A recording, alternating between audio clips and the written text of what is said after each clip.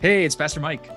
Before we get started with today's episode, I want to encourage you to check out our other Time of Grace podcasts, like the podcast Little Things with Amber L.B. Swenson. If you don't know Amber, she is smart, she's witty, she's insightful, she's honest, she's blunt, she's comforting, she's amazing. You're going to love her. So just search for Little Things wherever you listen to your favorite podcasts. And now on to today's episode.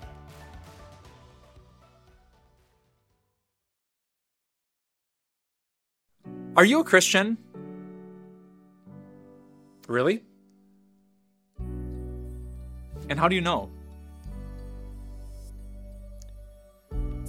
These were the tough questions that someone recently asked me at our church's question and answer session. This person was aware that many people say they're Christians, but they're not. Many people think that they're following Jesus, but you ask them what they think about Jesus, and you quickly realize they don't really know about Jesus. And even Jesus himself said that many people would think that they believe in the Lord, and he's going to say to them, I never knew you. So this is a real and slightly terrifying question. Are you a Christian? And if so, how do you know? I want to share a great Bible passage with you from 1 John chapter 3, but first, a memory. When I was about half my current age, I was in seminary, and I remember being at this church in the basement for the church Bible study. There weren't very many people there, but the pastor put up a picture that has stuck with me for decades. It was a picture of a bullseye, and he was trying to answer this question. What's the evidence? What are the proofs? How can we really know that we're Christians? And there's the bullseye in the middle, then there's two rings around it. And on the outside ring, he wrote, good works. Right? When we do good works, we show the faith that's within our heart. When we let our light shine by the way we love people, we're proving that Jesus, the light of the world, the God of love, is in our hearts. Now, remember what Jesus even said to his own disciples? This is how the world's going to know that you belong to me, by the way that you love each other. And so the fact that we want to follow God, the fact that we care about his commandments, the fact that we are trying to be obedient, it's proof that we actually have a real relationship with him. Right? If I have a real relationship with my wife, I care about doing what pleases her. If I say, I don't care what you want, well, that's a problem. That relationship isn't going to last for very long. So the fact that we care, the fact that we repent even, the fact that we apologize to God, go to church, pray, give to the poor, love our neighbors, forgive our enemies, our good works are proof that there is good faith in our heart. But the pastor went on to teach, that's not always so certain, right? Sometimes I love my neighbor. Sometimes. And sometimes the people in your class or at your job or in your family, they know there's something different about you. But sometimes there's nothing different about you. Sometimes you're the one who says no to the extra drink, or giving in to the gossipy conversation, or being proud and thinking it's all about you. But right, there's a lot of times when we do get drunk and we do give in to gossip, and we're way, way too proud. And so the pastor taught me that outside ring, your good works, are a good place to find assurance, but it's not a guaranteed place to find assurance. And so he moved to the next ring. On the outside ring was written good works. On the inside ring was written real faith. Right? So, okay, maybe I struggle, but do you believe in Jesus? I do. Yep, yeah, you were proud on Tuesday and you shouldn't have gossiped like you did on Wednesday, but do you believe today that Jesus is God, that he was born for you, that he lived for you, that he died for you, that he rose from the grave for you? Yes, I believe that. Right? So, okay, my works are messy. I do the right thing and then I don't, but I do have faith in God. I don't doubt that there is a God, that Jesus died on the cross and that he rose from the grave. That's the good news of my salvation. And so it's a little bit more certain. It's a little bit more secure. This is what we believe.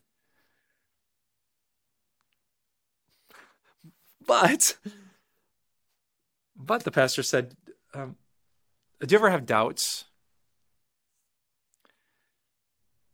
Do you ever really wonder, like deep down, maybe you don't even say it, but you think it? Do you ever doubt maybe there's not a God? Or maybe there is a God, but maybe I'm not forgiven. Maybe I don't really have faith. If I did, wouldn't my life be, wouldn't I be better than I am? Right, so looking at our faith can be a great way to figure out if we are actually people who have faith. But it's not a perfect way. One time Jesus, he healed this man's son. I should say he was about to heal this man's son. And the dad said to Jesus, like, if you can heal my son. And Jesus said, if. Like anything is possible for the one who believes. And you remember what the dad said back? He says, I do believe, but Jesus, help me overcome my unbelief. All right, I do have faith, but man, there's like not perfect faith in my heart. There's flaws, there's doubts, there's questions, there's really low moments. I get overwhelmed in the darkness and I doubt you. Which is why the pastor said there's a bullseye. And the bullseye of salvation are the guaranteed things that God did for the world. Right? Let's not talk about you for a second, your works, your faith, how much you believe, how much you're doing. Let's talk about God. Did God love the whole world, including you? Yep. Did God send his son for the whole world, including you? Yep. Did Jesus die on the cross just for a couple people's sins or for all the sins?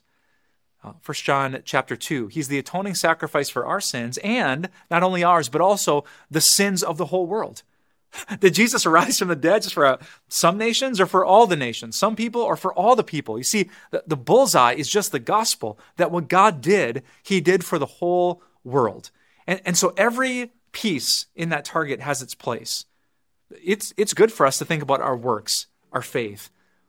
But when we're doubting and when we're struggling, when we really want to, but there's too much evidence of our sinfulness, we get back to the center and say, no, God loves the world and he loves me.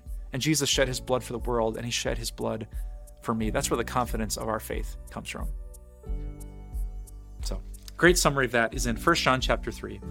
Listen to these words. This is how we know that we belong to the truth, and how we set our hearts at rest in God's presence. If our hearts condemn us, we know that God is greater than our hearts, and he knows everything. I love that. Sometimes your heart gets it wrong, but God knows. Dear friends, if our hearts do not condemn us, we have confidence before God, and we receive from him anything we ask because we keep his commands and do what pleases him. Good works, doing what pleases him. And this is his command, to believe in the name of his Son, Jesus Christ, and to love one another as he commanded us. Loving, believing. The one who keeps God's command lives in him, and he in them. And this is how we know that he lives in us. We know it by the Spirit he gave us. Keeping God's commands, believing in the one that God sent, hearing, like we do in this letter, that Jesus is the sacrifice for the sins of the whole world. This is how we can figure out if we are actually true Christians, by what we do, by what we believe, most importantly, because of what God has done. Hope that helps. God bless.